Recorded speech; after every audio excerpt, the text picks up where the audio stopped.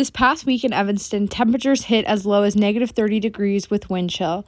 Students share how the shivering temperatures have affected their mood, daily routine, and what they're doing to stay warm. It's been awful, like mentally and physically in the cold. It's been really hard to focus and go to classes knowing that it's so cold outside. That was Ellie Adams, a sophomore in Beaton who says she spends the majority of her time on South Campus, either in her room or in class. I just don't leave my house too much when it's cold, and I mostly do work in my room at that point. She says she feels lazier than if it was warmer outside because she is not working out. I think because it's harder to go all the way to SPAC from South Campus when it's really cold outside, so I have I have less determination to go to the gym. I think that I've become a lot lazier, and my stamina for working out has gotten significantly smaller because I've been unable to run outside or go to the gym and run.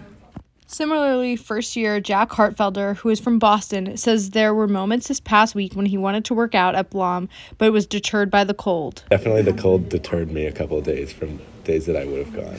Even though the cold is not new to Hartfelder, he believes his first winter in Evanston is more extreme than anything he has ever experienced. It's been more cold than I'm used to because usually when it's this cold, I don't spend this much time outside. Yet, some students, like first year Jocelyn Tisdale, don't think the weather has been as bad as everyone has made it out to be. Well, I'm from Nebraska, and it gets really cold there. Last week it was negative 40 wind chill, so it's worse there. And I'm just used to it. She also thinks that people wrongly assume that Chicago is colder than most other places, including her home state of Nebraska. Everyone thinks that Chicago is colder than Nebraska, which that's not even a common thought that anyone would ever have. But when I've talked about it with people, yeah. But Nebraska is colder than Chicago, so this is not as bad for me. The cold weather has also brought on unexpected expenses as well as a new attitude towards adventuring to class. I have been making the walk less, I've been Ubering more, which has really sucked because I don't want to spend money. I try to walk to class. That's pretty much the extent of my physical activity these days. Tisdale believes her attitude and indifference towards the cold may be unique. I run very warm, so today I was walking around and I low-key was wearing a short-sleeve shirt and no jacket because I was really warm from doing active stuff. But it's true. But I don't get cold that easily. Even though the worst of the weather is behind us for now, going outside still seems to be a struggle. All my classes are south, so walking that long, it's torture.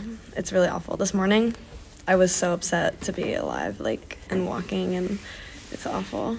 I've had classes up in tech, and I live south, so there have been some really bad walks. Though they all say they have been taking precautions to stay cozy inside. But usually I eat a lot more hot food. Soup, really love that. Been on my soup grind lately. I've been getting hot drinks at Starbucks, which is new for me.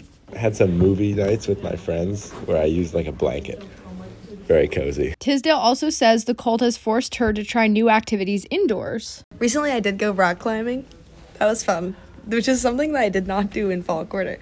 It seems that everyone can agree halfway through January, students are already clamoring for warmer weather. I'm looking forward to warmth and not having to wear a coat all the time because I don't like it. Wearing my parka is not fun, not functional. Well, it is functional for my well-being, but movement, don't like. And I'm hoping that it gets warmer. For WNUR News, I'm Amelia Donhauser.